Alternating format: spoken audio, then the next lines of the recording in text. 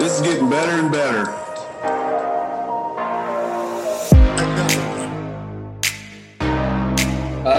Ron, we're excited to have you back, man. Thanks. Not as excited as I am to be here, man. You're the first one that's reached out and said that you want to come back, and actually we booked a date with you. I mean, we've talked to a few different people, but you were the first one that reached out, so we're glad to have you, man. So for those of you that don't know, Ron Williams, our guest tonight, second time around with him, you need to know him because he was the natural bodybuilder of the decade. And he's won over 250 titles in the natural bodybuilding arena, including being a 7-time winner of Mr. Natural Universe, Natural Mr. Olympia, and Natural Mr. World. But Ron's also been inducted into the International Natural Bodybuilding Association's Hall of Fame in 2008. In addition to all these amazing awards, Ron's just a great guy, wealth of knowledge from health, fitness, faith, family, spirituality. What else do you know, Ron? Physics? Mathematics? I know Steve. That's the most important award, is that you are friends with me, right? Yeah. Yeah, that's great. Well, we're excited to have you back, and joining us as always from his basement is my co-host W. Miles Riley. Welcome, Miles. Oh, thanks for having me here. Good to be here. It's great to see Ron again. Always great to see him again. Yeah. Oh, thanks, buddy. And in the mountains of Utah, I am Steve Cutler. So, Ron, thanks for coming back, man. I mean, I gotta ask, what you asked to come back on? So, was it that bad the first time? Well, I hadn't seen you in a long time, man. It's just another opportunity for me to spend a little time with you, man. I always enjoyed our time together, and it's just one more time I can spend with you. That's cool. I have one question. Then I got a bonus. I get to be with Miles too. That's right. Miles is cool. Thanks. Well, I have one question. It's been on my mind all day long, knowing that we were going to talk to you again. And the question is your wife still the smartest person you know? Absolutely. Has she been knocked down a peg, or has she elevated even more? Like, if it was one or the other, definitely elevated, man. Just definitely elevated. Yes. Good to hear. Good to hear. She still reminds you that she's the smartest person you know. As often as she can. Good. Well, we were talking before we started the recording that you're doing this mastermind type of project. What did you call it? The Champion Masterpiece. Champion Masterpiece. So it's not just a weight loss project, 12-week thing. What's the difference between this and like a weight loss? That's a great title, by the way, though. It's a great title. It is. Yeah. Yeah. Okay. First, Steve, I want you to ask me that question again. Miles, I want to just address what you said. It's a great title, and I'll tell you what the title means. One is a champion. There's a difference between a champion and winning a championship. And we might have talked about that last time. Yeah, we did. It was really interesting how you really delineated that and just nuanced what those two things mean. So go ahead. Yeah. So with this program, the champion is who you are, but in order to be a champion, you have to win something. You have to overcome something, conquer something. And this champion that we're talking about is one who conquers life, not just winning a title, but conquering life and becoming a champion in all areas of their life. And the masterpiece portion of it comes from something that was dropped in my spirits about 2 years ago from the Lord, to put together a masterpiece. And I started looking at what are masterpieces, and I looked at all the, like Michelangelo and a lot of the different artists and sculptors, and found out that they left a work behind that was a legacy. And part of my legacy that I want to leave behind is my masterpiece in faith, family, fitness, and finances, reach the top level that I possibly can and lead that for the world to see that it can be done.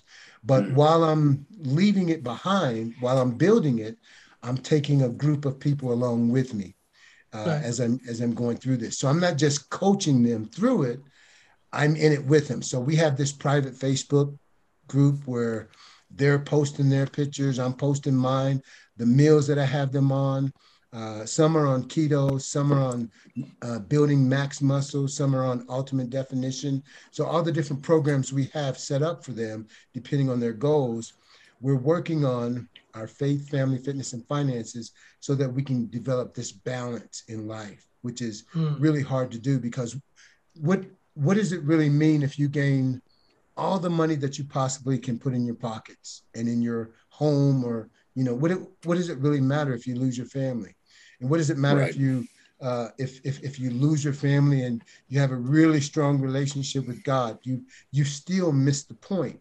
So we want to balance our lives, and it's like really hard to get that fine balance. For probably the last 20 years, I was looking for somebody that was an example of this balance of faith, family, fitness, and finances. And every person I found was missing at least one of the four. So I thought, well, if I can't find anybody, then let me be that somebody. I won't say I can't find anybody. I found a few, and I'm sure if I looked at you two, you're probably well balanced as well. But I'm working hard at developing this balance. Go ahead, Steve. I love it, man. I'm just flexing so you can see it's there. It's there. Yeah, I would like to say me not too, as but big as yours, but I haven't forgotten. No, but I remember the like last what you're talking about, though. I mean, because you're sometimes we look around for something that we want to create in the world, and it's not there, or at least not at the level that we think it should be, and then we have to create it. So I love the fact that you're saying this is going to be your masterpiece, and you're going to pull people along with you as you're creating it. Yes, sir. Yes, sir. Which is also, as much reading as I do about really prolific people across the board, there's always one or two things in their lives that seem to be out of balance, purely through not a conscious neglect, but it would almost appear as if you're somebody who does many different things, a couple of those things are going to become preeminent. You'll have more success. And then the more success you have with this one or two other things, you start to put the other things on the balance in the back burner. And oftentimes you hear the thing that suffers the most that I hear are relationships. Amen. Yeah. That's the ones that I really hear. Second, I hear people talk about losing their spiritual growth. So all of a sudden you get a businessman and he or she is starting a business and they've got all these other things in their life. And in the beginnings, they're kind of balanced, but something starts to become preeminent. Something starts to become dominant. And then the other things get neglected. So it's really interesting to hear you talk about mostly the word that's resonating in my ears, the word balance. You keep talking about how do you balance business, faith, money, family, and all of those things. So that's really interesting to me. Miles, I'm going to tell you something that my wife got on me about. And this is one of the times I was smart. I would actually pray a prayer every day. I would grab her hands and we would pray. And I would say, God, don't let me be successful until I'm successful. And man, we went through some struggles financially. We were millionaires in reverse. Wow. I'm telling you, we were $2 million in the hole, Steve. And wow. I kept praying that prayer. And she said, stop praying that prayer. She jerked her hands away from me and said, I won't listen to you pray that prayer again. And I said, sweetheart, that is important that I pray that prayer. And she said, well, why are you praying it? I said, if we're successful financially and in the business, but we're not successful in our relationship with God and with our kids and all of these other things that are out of balance, then we'll lose everything anyway. And nothing is important. If my relationship with you is not intact, I don't care about the money. And so she said, go ahead and keep praying that prayer. And hey, so Ron, that day you were the smartest person that she knew. Ron, I'm going to tell you a little secret. I'm going to tell you a little secret about your wife. You don't know this, and I know it. I know this secret. You don't know it. Every time you announce she's the smartest person in the room and she steps up and she says she's the smartest in the room, if she's with her girlfriends and you walk away, she literally leans into her girlfriends and goes, he's really the smart one, but I got to front like it's me. But Ron, Thanks for that, what Miles. you're talking Thanks. about. I'm going to remember that. I like what you're talking about, because really true success and true evolution doesn't just happen in one area. I think that part of what happens when people go through this cyclical pattern, and Ron, you've been in fitness for a lot of years, you've seen it. People lose weight, they gain weight, they lose it, they gain it, they gain money, they lose money. But it's the people who evolve, truly evolve. They focus on each one of these areas. In fact, those are the principles we talk about at the Evolve podcast. Evolve your body, evolve your mind, your soul, your tribe, and your wealth. And so we're right there with you. So talk a little bit about what's changed for you. If you went from being in this destitute place financially, how did you start to dig yourself out? Well, one of the things we did, we went to the bank and we were asking them for a loan. And this is what really let me know that we were in big trouble, man.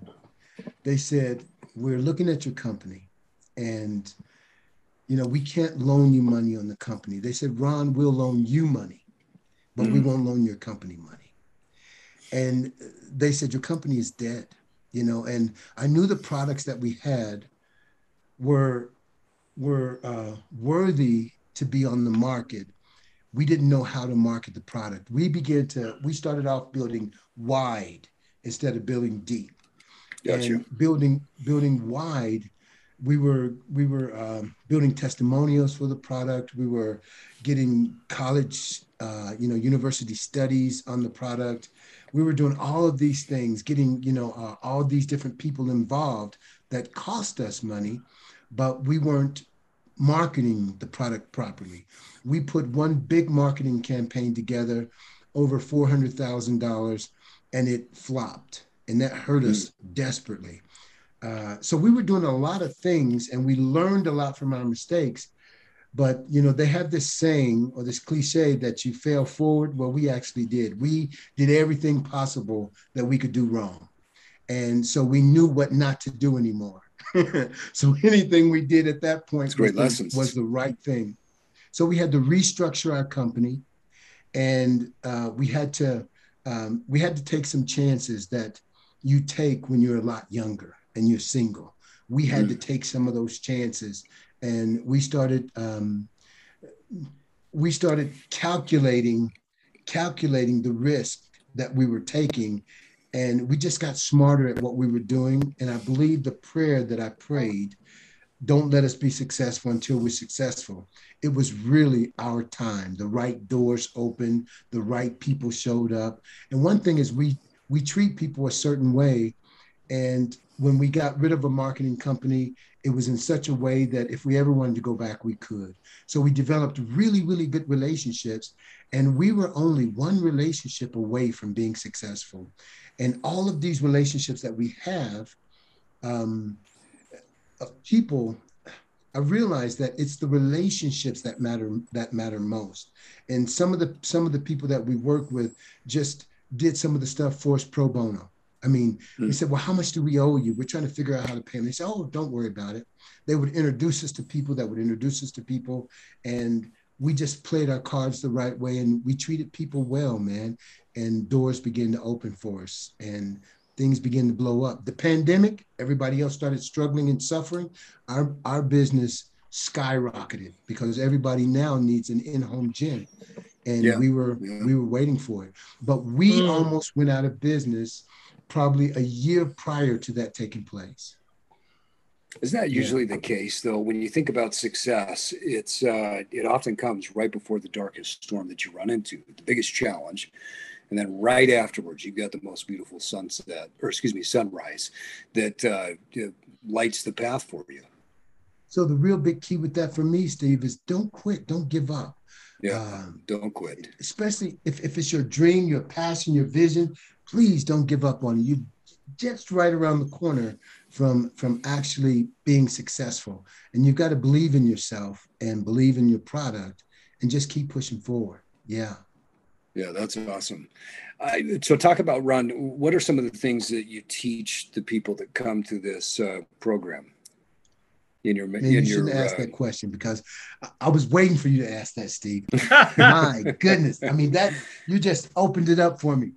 One of the biggest concepts is that everything was created with a seed.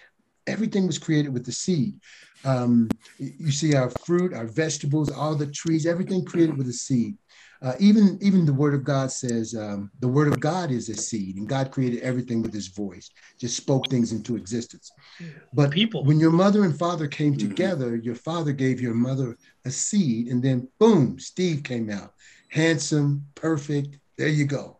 Absolutely perfect. I'm gonna ask your wife, are you really that perfect? Oh, you know, Danielle, she'll tell you I'm not. But that seed created you. But I noticed that as we were putting this together, I went around the neighborhoods, and you would have found me in some of the people's yards that had apple trees, and I was picking the apples up off the ground, taking the seeds out of the apples. I found that some apples had 4 seeds in them. Some apples actually had 10 seeds in them. So there were different amounts of seeds. And seeds are perfect until they're planted into soil so they can grow. So what I found out is the seeds in my life, we have seeds that are suspended. And all of the wounds, there are things that protect your seeds that's inside of you. And those seeds really are your potential. Those seeds that are inside of you could be a book, could be a job, could be relationships, could be the weight loss that you want. But we all have these seeds inside of us that lead to success. But we have things that are covering those seeds and protecting them. And that protection is not good. That protection keeps that seed from being planted in the soil so that it can grow and produce fruit. And I noticed that when I started getting healed from the things that were protecting the seeds, we call them soul wounds. We're wounded and it protects the seed. So this particular seed is a seed of developing relationships, but my insecurity won't allow me to develop relationships. So that relational seed is being covered. So I have to heal that wound or get that wound healed so that seed can drop into the soil of my heart and cause it to flourish. I noticed that every time something was healed, something else went up on my wall. It was either a book, it was a relationship, it was a product, it was a supplement, something else went up on my wall. My relationship with my wife, I didn't even know you could have a relationship like this. Where I'm from, it's if you get married, who is the next person you're going to marry? Because nobody stayed married. Everybody went through divorce or just didn't get married. And when you were married, you were just looking at the next person to see when you were going to leave the one that you were with to be with someone else. Who is the next person I'm going to be with? So I didn't know anything about commitment in marriage until I really met my wife that I'm married to now. This is my second marriage. That when I married her, I realized that marriage is forever, not just here on earth, but marriage is really forever. What God put together, let no man put asunder. And if God is not going to separate you, he's not going to go against his own desire. He's going to take us to heaven and say, oh, I changed my mind, I'm going to separate you. No, that's not God's way of doing things. It's not his personality. So that seed that we have inside of us, that wound is covering it. And when that wound is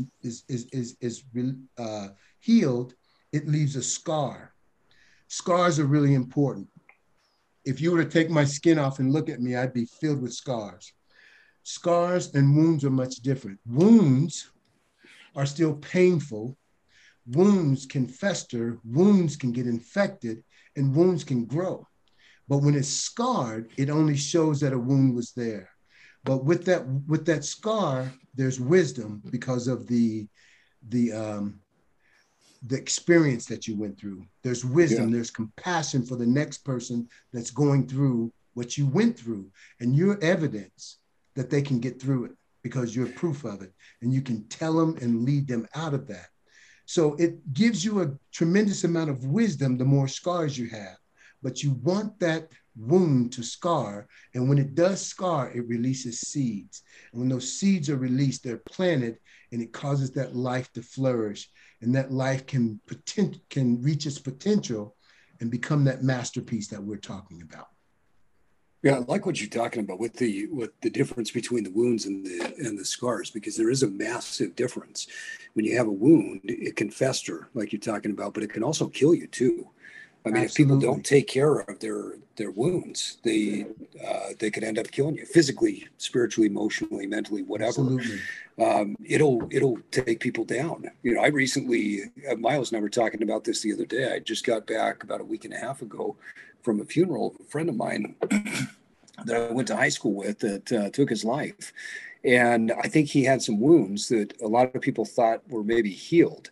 And they weren't, clearly. They had not turned into scars.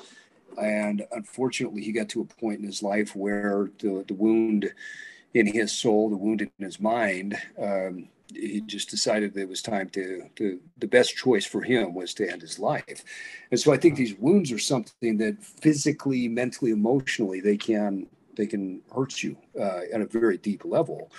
But you don't get over it by ignoring it. I like, Ron, when you kind of turned your computer around and you were showing the books and the different products. You know, I've always known you to be a guy that is creating something new. You're always coming up with something different. And I mean, if we're all honest, we tend to do that when things haven't gone well, right? Like you said, everything becomes a scar and it becomes wisdom. And now you're creating a new book or you're creating a new product from that because it's helped you to learn what didn't work. And now you're figuring out what does. So talk to the listener out there who is maybe festering in a wound. They might be lying to themselves and saying that they're okay. They may be in that state of denial, or maybe they just are hurting and they don't know what that next step is. What would you tell them? The thing I would say to them is humble yourself, because the thing about pride is it tries to pretend that everything is okay. You know, when you look at me, I would still say that I'm not okay. There are still some things in my life that I want to work on. I mean, I really examine myself to say, where can I be better? How can I be a better individual? And I know that I'm not perfect, so there's something that can be fixed and worked on in my life. I can always be better. Jesus was perfect, but absolutely I'm not. My wife she'll gladly raise her hand. He's not perfect, but I am. But one of the things, I'm just teasing, she's really a great, and I mean, I just love my wife. We have so much fun together. But I would say to be humble, and in those times when you have your biggest struggle, sometimes life circumstances humble you. Mm-hmm. And when they humble you, get everything you can out of it. Because, when people are hurting, oftentimes we want to encourage them and buoy them up. Sometimes it's better to encourage them in the space that they're in. Yeah. And what I mean by that is this, is if they've done something wrong or they've misbehaved somehow, a lot of times we go to them and say, hey, everybody makes mistakes. Don't worry about it. Pick yourself up and just keep going. No. What I do a lot of times, I say, well, how did this happen? Wow, that's horrible, man. What did you learn in this? Is there anything that you can glean from this to help you be better? Because when they're hurting, they're at the best position to make a shift and a change. But once they are buoyed up and they're strong again, it's like, I got this. I know what I'm doing. When you go into the military, you know what they do? They tear you down as far as they can get you. And then once you're at your lowest, they start building you back up to make you think you're the greatest fighting weapon on the planet and you can't be conquered. I mean, but they break you down first. And when that person is in that broken state, you can't mother them. You have to help them by truly helping them examine themselves and be that brother, that close friend that's there for them to help them through it. but also allow them to see who they really are and who they really want to become, and then kind of walk them through it. But suicide, you were talking about suicide. Suicide doesn't happen because of what you're going through today. Suicide Right. doesn't happen because of what you're going to go through tomorrow. Suicide happens out of your past. Yeah. It happens out of your past. Yeah, it's the And wounds that you haven't healed, right? absolutely. And when you commit suicide, it's because you don't want to see another yesterday. Right. Yesterday Right. was so painful. I don't want to see it tomorrow. I'd rather check out. Well, and yeah, I agree with you 100%. It's you really choosing a different path because of the pain that you've had in your life. You mentioned humility, and I think oftentimes humility is something that is in our society is completely misunderstood. Humility is not weakness. It doesn't, a weak person is not humble. It takes a lot of courage. It takes a lot of strength and really willpower to be a humble person, to look in the mirror and say, what's wrong with my life? I mean, some of the best times in my life are when I look at myself and say, wow, you are just a horrible human being in this respect. And as soon as I say that to myself and I recognize where my failing is, I automatically feel better because I've recognized the truth. And when I've got the bedrock of truth, whatever it is that I'm upset at myself for, or that I've done that's stupid, or I haven't progressed, or like you're talking about the soul wounds, I haven't fixed a soul wound. As soon as I recognize it, it's like this massive mountain is lifted off my shoulders because now I'm at the bedrock of truth and I can build from that.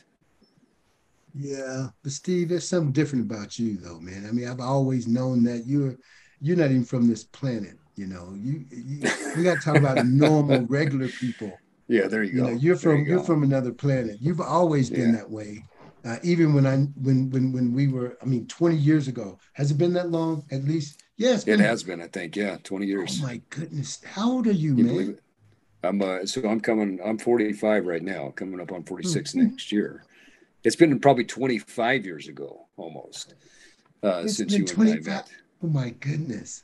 The sad thing is, you still look like the same person. You still look the same. Well, that's because I'm wearing the hat. My hair's thinning. You look identical. My hair's thinning. But you think about getting to that bedrock state by being honest about where we're at. It's a hard thing to do, and I think it's especially a hard thing to do in our society. Miles and I have talked about this often, and he brought up one time. He said, I feel bad for politicians because politicians are always worried about optics and how people see them. And they always have to be seen as in charge and right and like they know what they're doing. And they never do. I mean, that's the reality of it. It's like any of us, in life.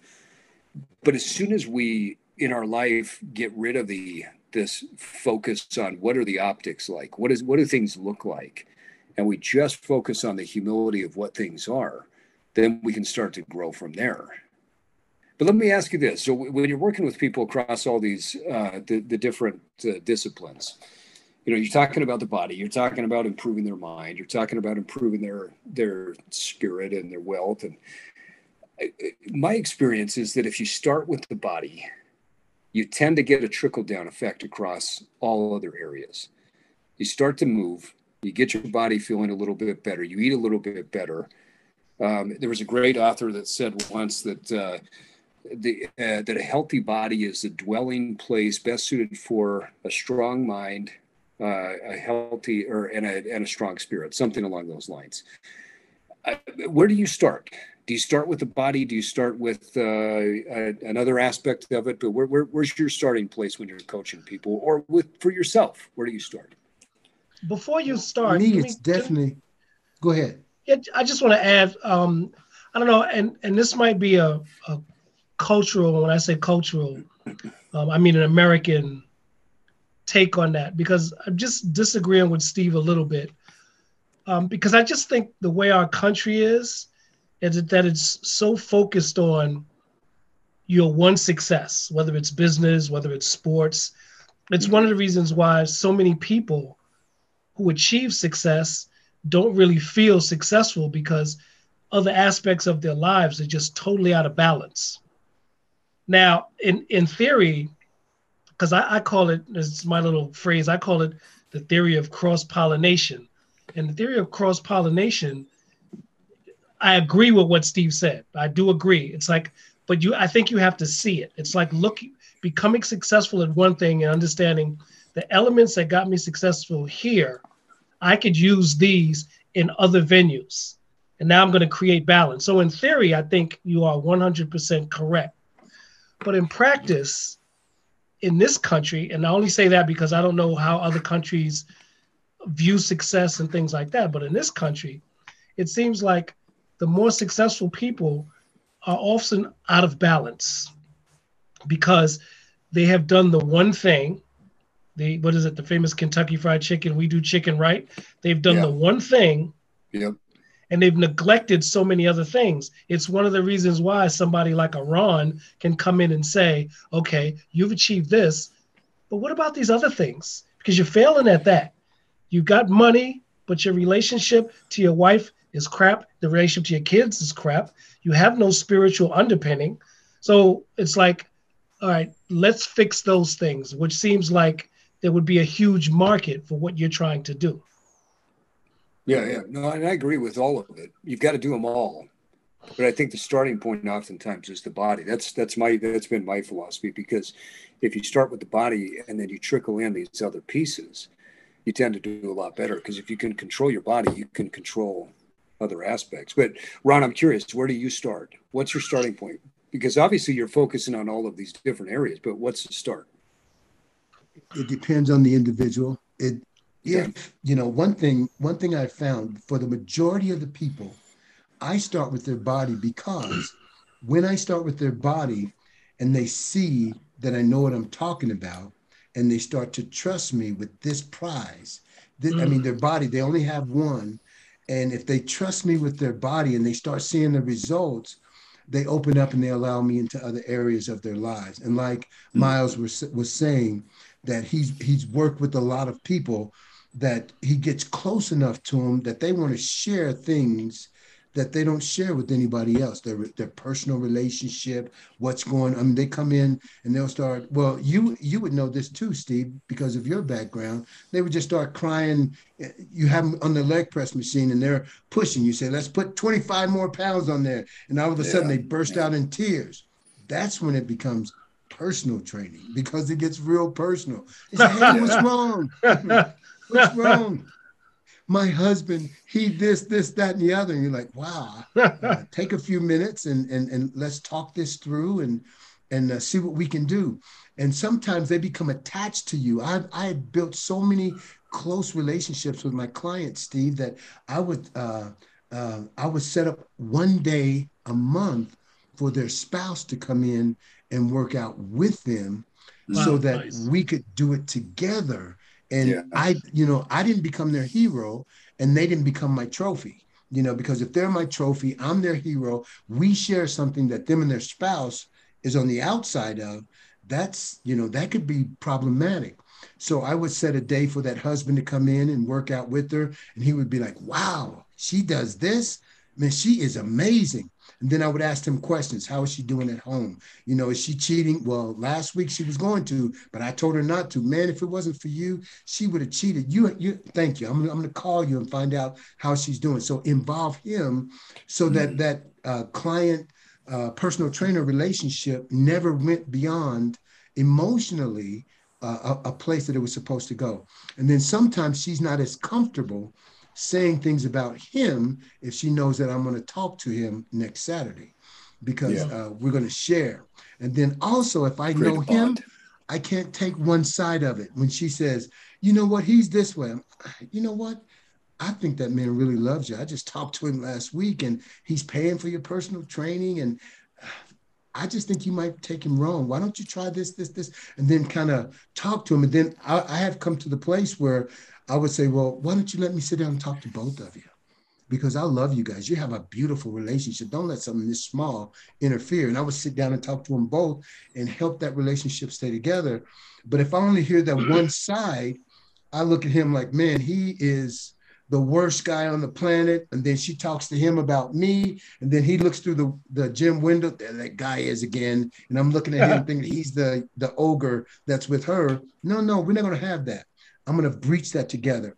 But Steve, to answer to your question, yeah, I start with the body most of the time, but it depends on that individual. Actually, it depends on that individual mostly where I actually start. It's where they allow me into their lives. And what I do is I have a list of things, a list of questions, and a brochure that I have them go through, and I examine areas of their life. I ask 60 different questions, but they're really 10 questions asked a different way.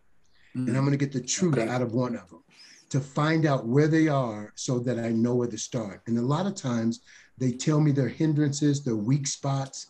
I'll ask questions like, are you, that find out if they're good starters, but not finishers? And I say, are you the kind of person that like to get stuff started and you're really, really excited? And then somebody else comes along to take it over and finish it for you. And they say, yes. That's a starter and not a finisher. So I got to get them to follow through. I'll ask them the questions a lot of different ways to see what their personality is. I had one lady come to me and say she paid $5,000 to get in one of my programs.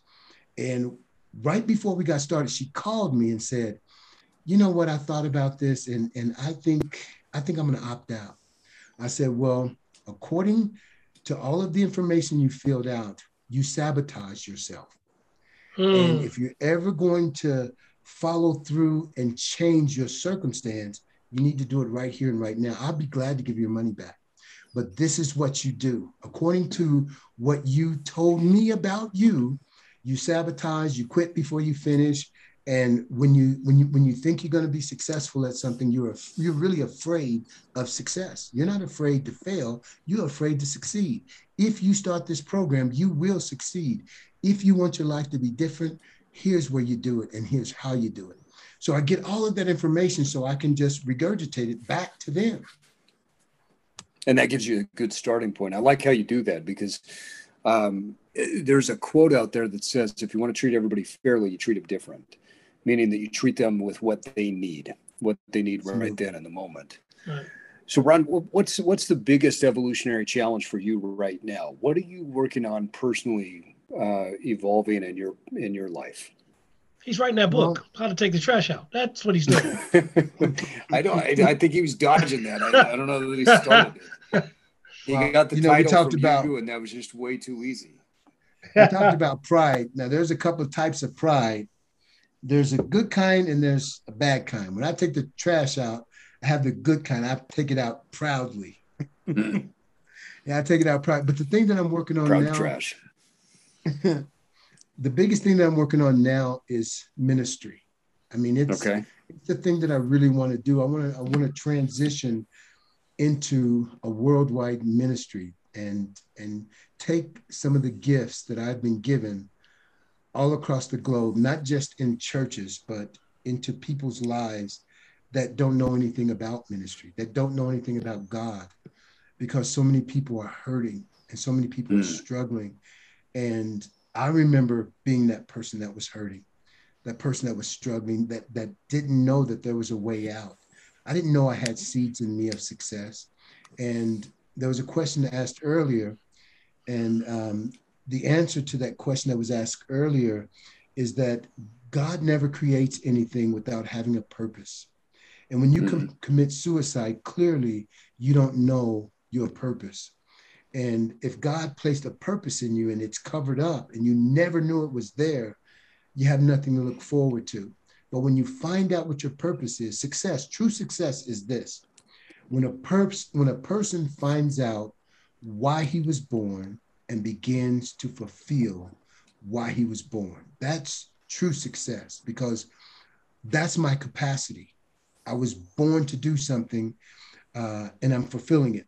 If I'm a lawnmower, just because I have four wheels and an engine doesn't mean I'm a 500 race car. I shouldn't be on the Indy 500 track. But if that lawnmower that has four wheels, just like a race car. It has an engine, just like a race car. It takes gasoline. It needs oil, just like a race car. It's not going to be successful on that 500 track.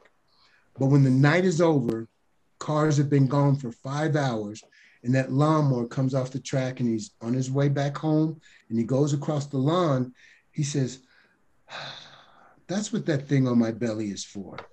He's cutting grass. Cutting grass. Yeah, that feels pretty good. That's what the thing on my belly is for. That's the next title of the book. That's what the thing on my belly is for. Taking out the trash. That's what he actually found out what his purpose is. And he realized that was never my purpose to be on that 500 track. I was supposed to be cutting grass. I'm good at this. So when you find out what your purpose is, it's really satisfying. And I think so many people don't know they even have a thing called a purpose. Well, and so let's back up for a second. I want to go back to your bio. 250 titles, over 250 titles, the top natural titles in the world. Not only did you win Universal Olympian World once, twice, 3 times the lady, you won it 7 times, each one of those, right? Where did the lady come in? I mean, come on, like once, twice, 3 times the lady. Lionel Richie. Yeah, you know. All right. So not only have you won these titles 7 times, but you didn't, life wasn't easy for you to get to this point, right? To get to that point. Life wasn't easy for you growing up. You didn't have God in your life. You didn't have championship mindset, and you didn't have all that stuff growing up. You had to work to get to that. And I think a lot of times people see champions, they see people who have achieved, you're a Hall of Famer, and they see that. That's it. They don't see the struggle, right? But you had struggle to get to that point, didn't you? Absolutely. Big struggles, man. And I was now suicidal. At this stage, what's that? I said I was suicidal for a lot of years. Okay. Yeah. So talk about that. How did you get through it? How did you get through that to get to the level that you could win all these titles? Because that's a totally different mindset. That's a totally different person. That you're right. Right? I mean, how did you get to that? Well, I really believe that. Well, I know that God had His hand on my life, but there was something. I remember the day that I walked away from that lifestyle, walked away from the ghetto, man. I was born and raised in the ghetto. And I remember the day that I walked away, never to return. But I was a mess, Steve. I mean, I didn't even have a toothbrush. First time I remember having a toothbrush is when I was in the military. I had to learn how to brush my teeth, man. I mean, I was just like a feral child. I remember drive-by shootings. I remember, and sleeping in garages when I was on the streets by the time I was 15. But I really believe that the biggest thing that changed my life is I became desperate for something different, not to settle for where I was. Just desperate and passionate about there's got to be more to life than this. If there's no more to life than this, then I don't want it. I don't even want to be here. And I'm willing to try anything. And so out of my desperation, I went to desperate measures to make changes. So I think desperate people do desperate things.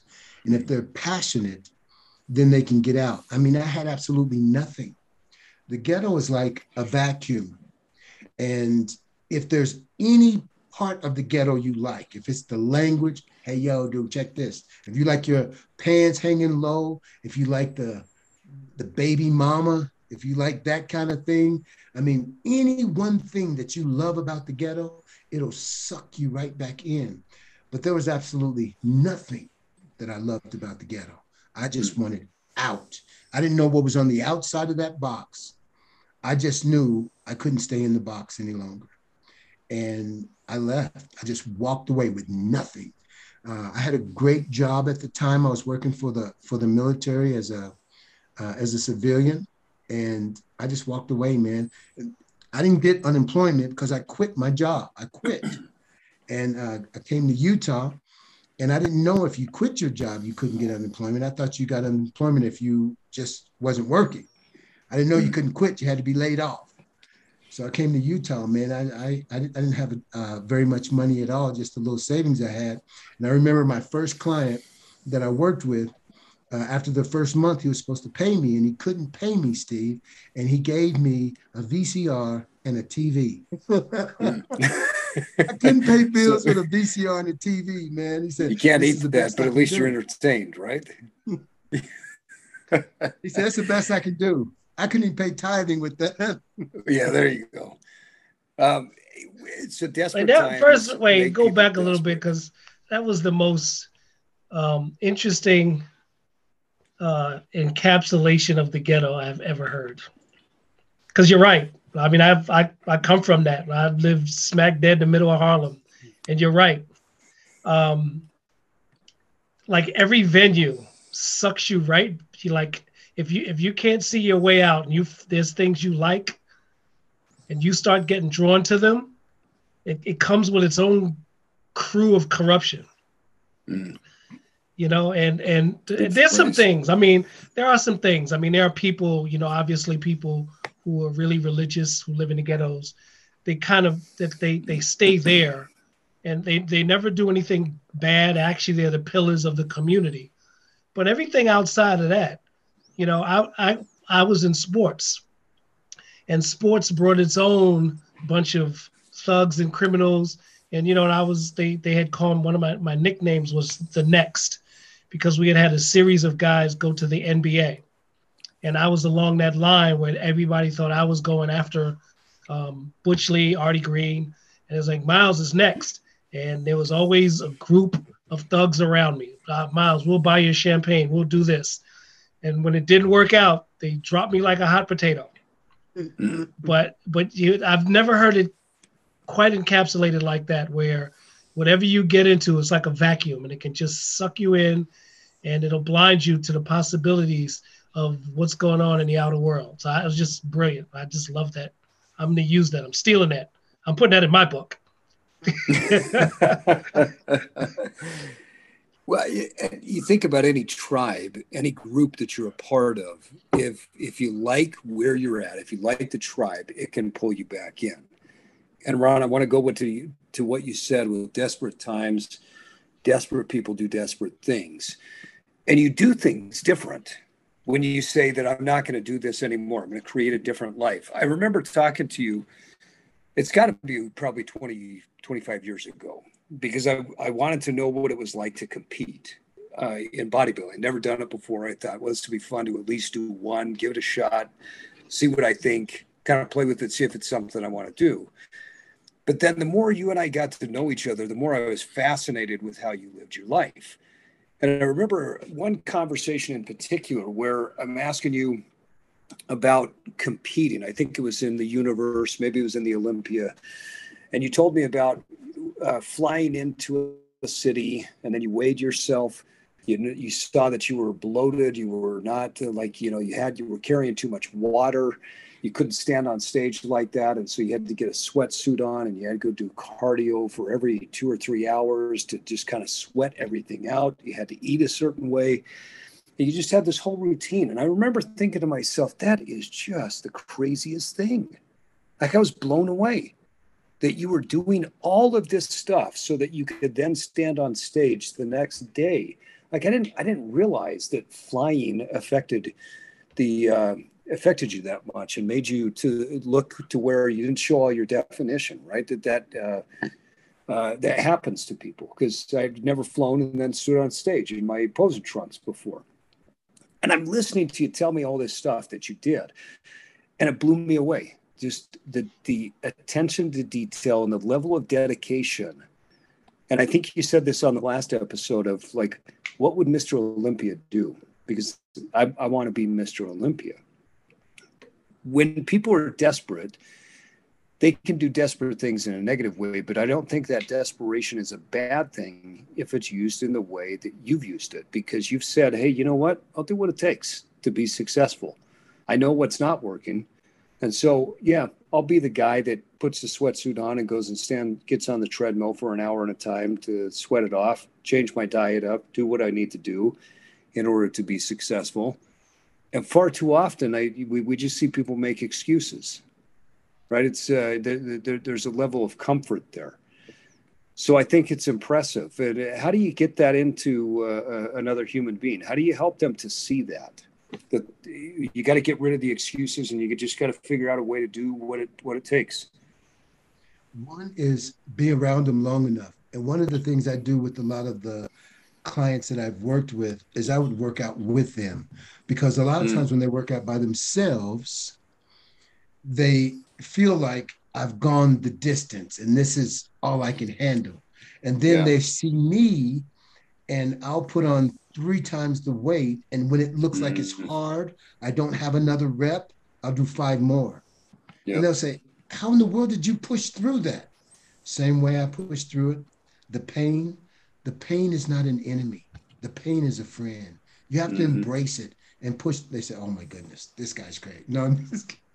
No, but you push through the pain. You can use pain and as a friend until you don't need it. All the pain that I went through in my life was something that I couldn't change. I had no jurisdiction over. But if I'm running track, if I'm doing leg extensions, if I'm doing lunges, I'm the one who controls that. I'm the one who controls it. I can turn it on and I can turn it off. And being able to control it and push through that pain barrier became something exciting for me to do, because I could do more reps, which means I can tear the muscle down a little more than the next guy. And I can recover and repair better than the next guy. And I can condition my body better than the next guy. So I use all the things that were considered negatives and embrace those things to my benefit so that I could be successful. Because like I don't know if I said this last time, but every time I stood on stage to win a universe or Olympia or a world championship, at that level, the genetics are very, very high. I mean, it was at least 2 or 3 people on the stage with me that were born and gifted with better genetics, but they could never out-train me. They could never out-diet or eat the way I ate. They were never really as committed as I was committed to winning, you know? Yeah. So, everybody I know that's been successful, and those like you that have been successful at a very high level in what they've chosen to do, there's a relationship with pain, and there's a relationship with kind of that darkness that is pretty impactful. You don't let the darkness overcome you. You don't let the pain control you, but you become acquainted with the darkness, and you become acquainted with the pain, and then you looked at it and said, I'm in charge here. That's right. You don't own me. I own you. Yeah, I own there's you. There's a video of David Goggins talking with Joe Rogan, and Goggins is talking about how he was doing pull-ups for 17 hours straight, and how he doesn't listen to music. Anyway, it's hard to say, to create the emotion of what he was saying, but he had gotten to this place, this really dark place while he was going through this. And where most people would say they quit, I can't go any further, his voice lowers, and he says when he got to that place, he said he kind of looked around and he said to himself, we got to live here. This is the place. Yeah. And Joe Rogan responds in a way, I call it the man orgasm. When men talk about these places that other men want to go to, and all Joe Rogan says is, oh, and he just responded in this way. And I responded the same way. Yeah. Because Goggins had created this atmosphere of a place, one that I had never been, and that if I had ever been there, I'd probably walk out. And he totally reframed that place where he said, we got to live here. And I thought it was an amazing segment on his show. I think I like what you talked about, Ron, too, relative to what Miles is going through. Working out together. I worked out with you several times, and I remember those moments where you would push through, and it taught me how to dig, how to find that deeper place inside of me. In fact, the other day I got to the gym. I've got the same routine every morning. I wake up at 4:45. I get up, get my clothes on. I'm at the gym training, and sometimes 4:45 is really early, and sometimes 4:45 is not. But those mornings where it's really early, I'll get through a few sets, and I think back to the training sessions that I had with you and the times when we'd work out together. And oftentimes I would see you just kind of sit down, close your eyes, and then something changed inside of you. And you'd lift that weight and you would do it. And then you'd kind of look at me and you'd laugh a little bit. You're like, man, I didn't think I was going to get that. And, but you did, because you saw it first. So talk a little bit about how you use visualization, because I know that's a big tactic that you used not only in bodybuilding, but in how you've created your life. Well, one thing, Steve, visualization has been my whole life. I mean, I've used it my whole life because reality, when I was younger, was always ugly. And when I closed my eyes, I could create my own world, man. So I would visualize often as a little kid, 8, 9 years old. I didn't know everybody didn't do that. I would close my eyes and I would see the world completely differently, the way it could possibly be. And then when I started competing, even in boxing, I would set up a plan in my head, and most of us call it, and then we would actually shadow box. But I would set a plan in my head of how I'm going to approach my opponent. And shadow boxing, everybody can win.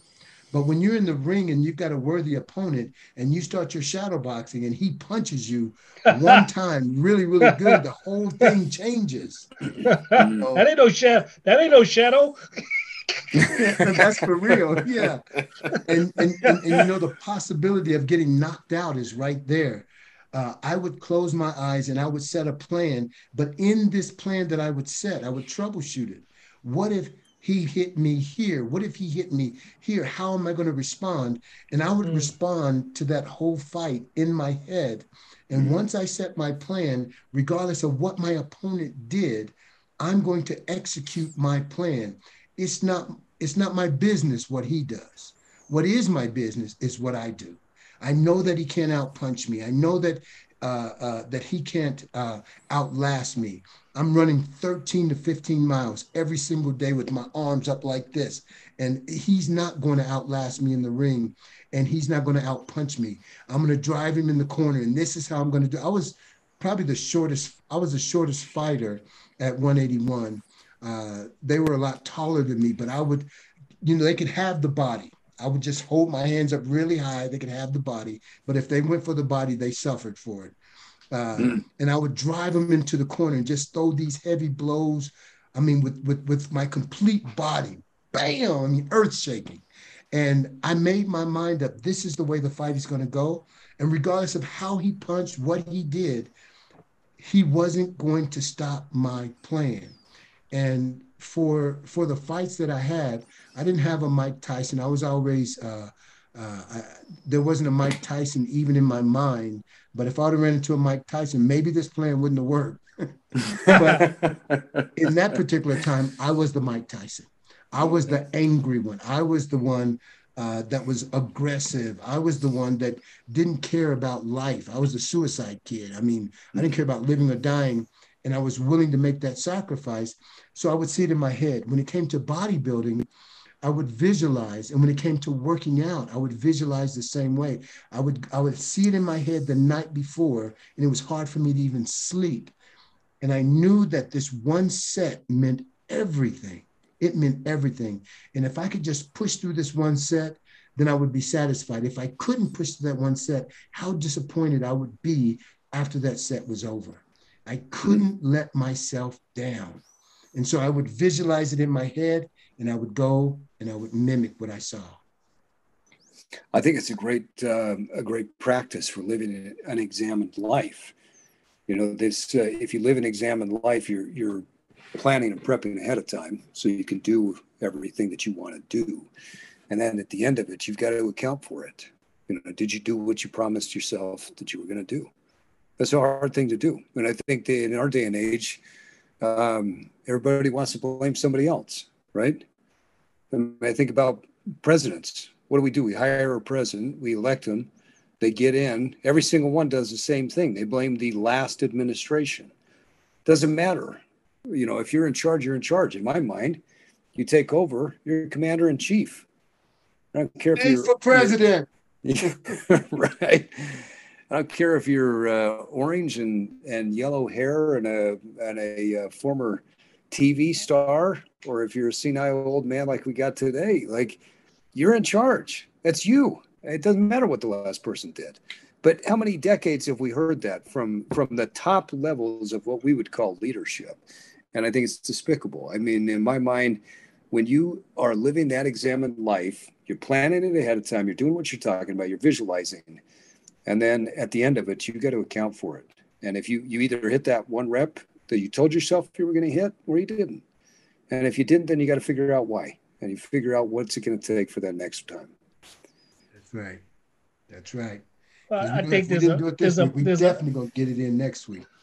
There's a marked difference of what you just said when you are the sole person that's in charge. When you're talking about, it's like looking at a team sport and looking at a sport where it's just the one individual. I keep thinking, I always think that, they might have a problem with people who, like say presidents who talk about the previous administration, but these things are continuous. Mm-hmm. They're continuous. So when you come in, you are cleaning up the mess of somebody else. You're creating the mess for somebody else. And I just, like in sports, there's 11 individuals. And when you have 11 individuals, there's but so much you can control if you are just one of those 11. And you have the right to say, those guys over there screwed up. I did my part. They screwed up if they really screwed up. Yeah, I don't agree.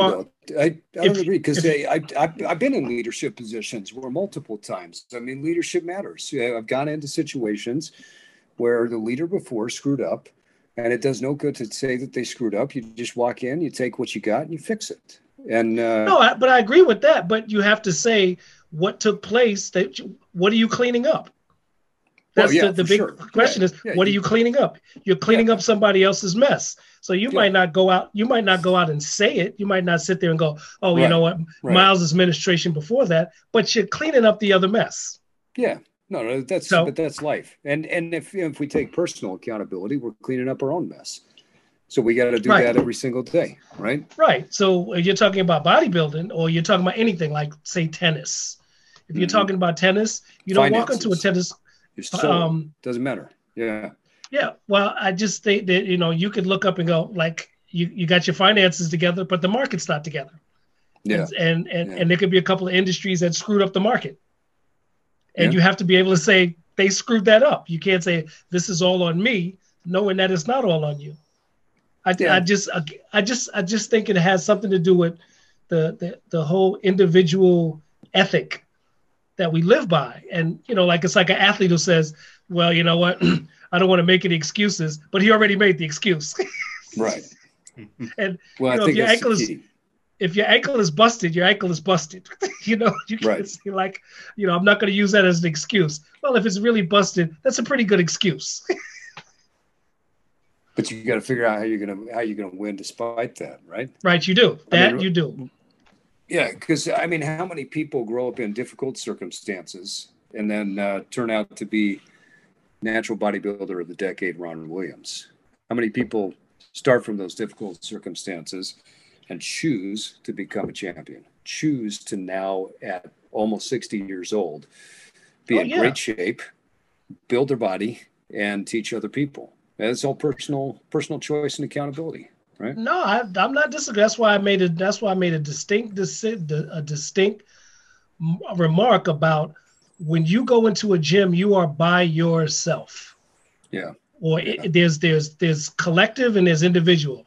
The individual can assume total responsibility, especially if that individual is the person doing the work and needs to get something done. But when you look at the collective, you could look around and go, I got to clean this up. But they pretty much screwed this before I got here. Yeah. So, Ron, let me ask you this. I mean, if you're like me or anybody else that's human, you don't hit every rep. You don't hit every weight that you're doing. You don't hit every goal exactly when you want to. What do you do when you have some failure or you fall short? A failure. If you fail, you realize that you're not a failure because you only become a failure the last time you try. Mm. And beautiful. So you may fail at this, but you keep trying until you succeed. One of the things I did, Steve, is I set a goal. I was at 15 reps at 315 pounds squatting. I set this stupid goal. I said it out loud. I said, it seems like there's no limitation of what I can do. And I said, I'm going to do 50 reps at 315. That's 50 crazy. reps at 315. And guess what? Within 6 months, I did 50 reps at 315. But I did 1 to 2 reps every single week. And I would see it in my head and I would go and do it. See it in my head and I'd go and do it. And I was so glad when I hit the 50 so it could be over, man. I just wanted it over. But I knew I couldn't stop until I hit the 50. And when I said it, I couldn't go back on it. It was my word to me. And, I would get to 30 reps and people would run towards the weight and I would scream, get back, because they wanted to help me. But it looked like at 30 reps, it was my last. I had 10 more reps in me. I mean, and I started to think there's got to be a place where you reach your top level. You can't go any further than that. Yeah. But where it is, I don't know.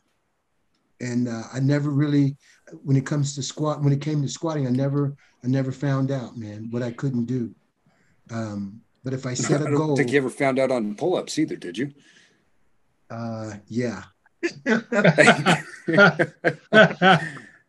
mean, you got to 75 one time or something like that?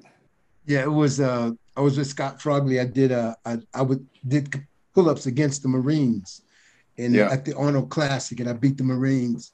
And the thing about it is, I did it 3 days in a row. I went the first day and was the best that day. Somebody beat that. I had to come back that same day and beat that record. And then I came back the final day and did the most pull-ups I'd ever done. So yeah, it was crazy, man. Yeah, I love that story. I didn't know Scott was with you. He's a great guy.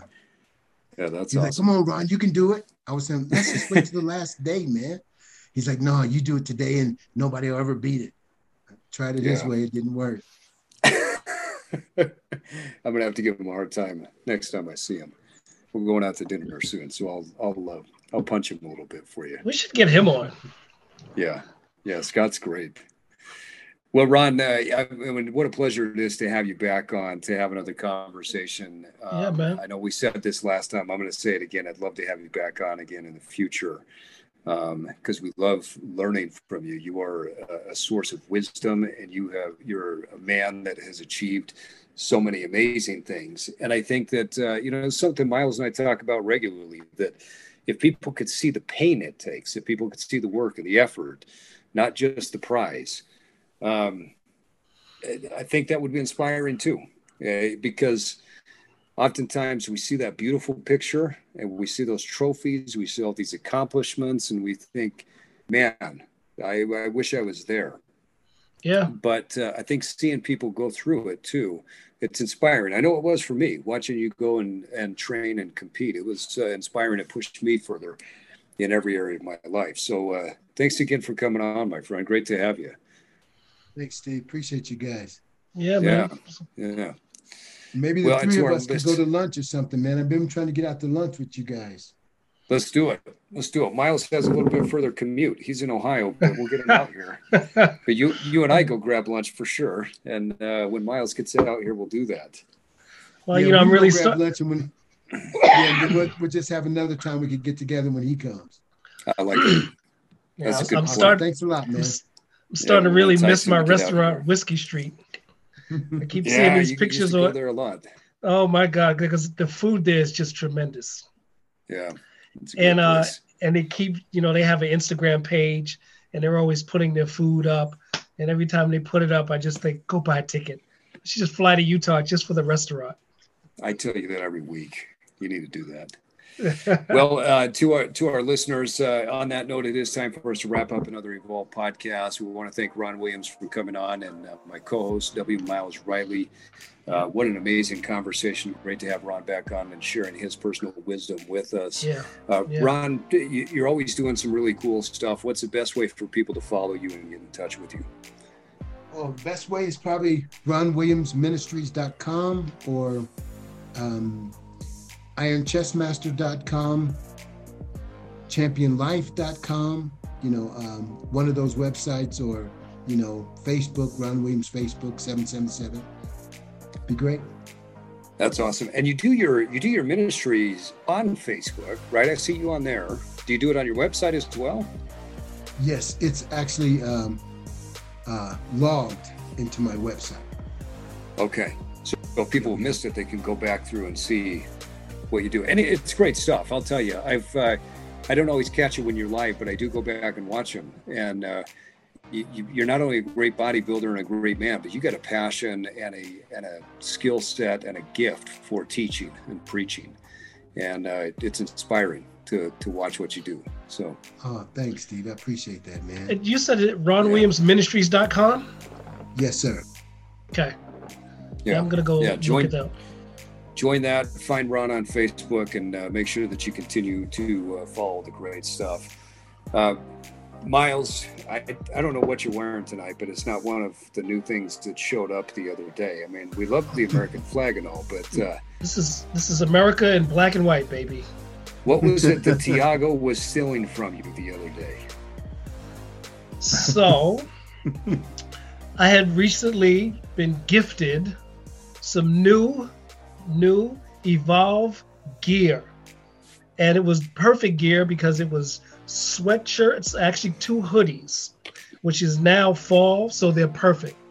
And my son, my 13-year-old son, dug in the bag and took one, and I took it back because I had just spent about $500 in clothes for him, but he loved the gear.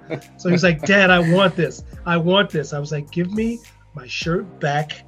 Give it. It's like, and anyway, I just say all that to say we got the brand new hoodies. The green one is beautiful. If you are a Green Bay Packer fan, I think you should get on the shop and pick up the green hoodie with the yellow Evolve logo.